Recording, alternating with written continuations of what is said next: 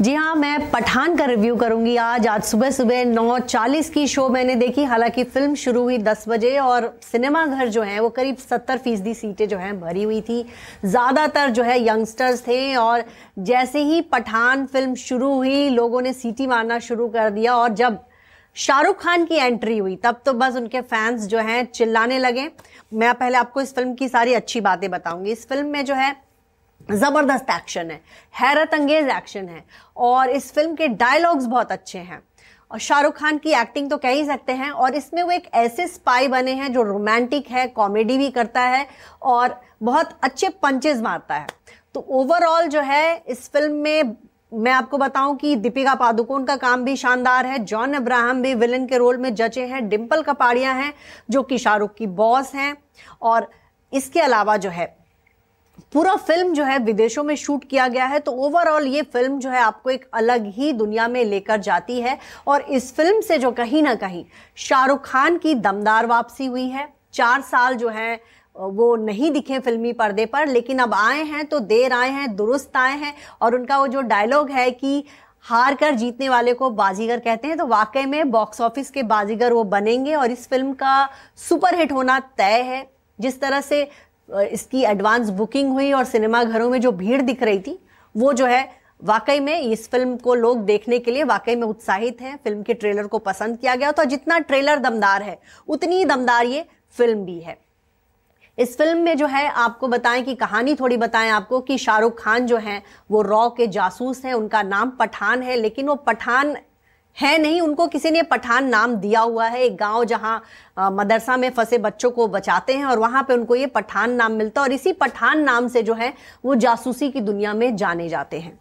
इसके अलावा दीपिका पादुकोण है जो कि आईएसआई की एजेंट है और एजेंट एक्स एजेंट है और उसके बाद जो है वो जॉन अब्राहम के साथ काम कर रही। जॉन अब्राहम भी रॉ के एक्स एजेंट हैं और एक बार रॉ ने जब उनको छोड़ दिया, उनके परिवार को आतंकवादियों ने अगवा कर लिया था और उनकी बीवी को मार दिया गया, होने वाले बच्चे को मार दिया गया, तब उन्होंने जो है भारत से दुश्मनी मोड़ ली और वो एक आतंकी बन गए। ऐसे आतंकी जो सिर्फ पैसे के लिए काम करता है, उसको पाकिस्तान ऑर्डर देता है कि भारत में तुम्हें तबाही मचानी है तो पैसे के लिए वो जो है तबाही मचाते हैं और काफी अमीर आतंकवादी के तौर पर उनको दिखाया गया है। अमीर ही नहीं, बहुत हैंडसम आतंकवादी। तो फिल्म में देखकर कई बार लगता है कि जॉन अब्राहम फिल्म में विलन नहीं हीरो है।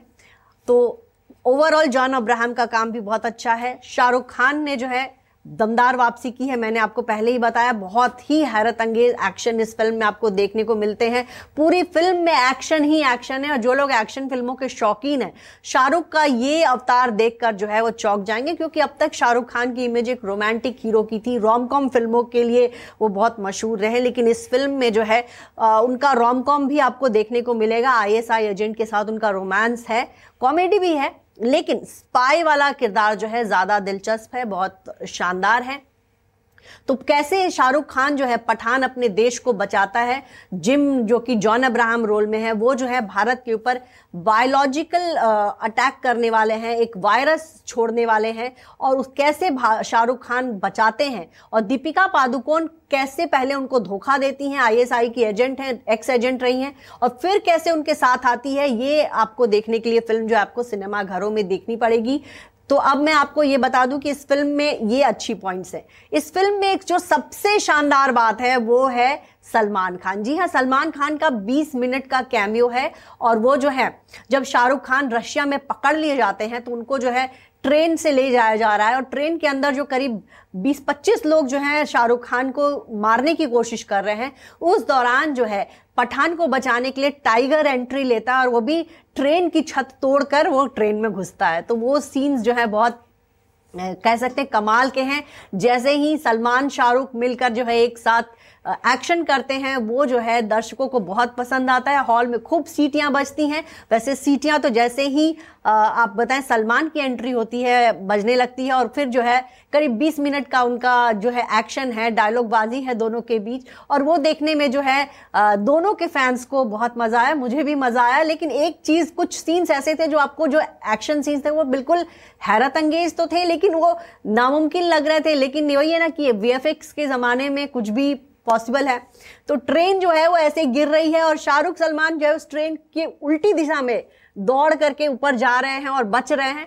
तो वो वाला सीन देख के मुझे लगा कि अच्छा ऐसा कैसे संभव है। बहुत सारे प्लेन उड़ रहा, प्लेन के नीचे रस्सी बांधकर जो है दीपिका पादुकोण और शाहरुख खान जो है एक बिल्डिंग पे कूदते हैं, वो सीन भी बड़ा हैरत अंगेज लगा।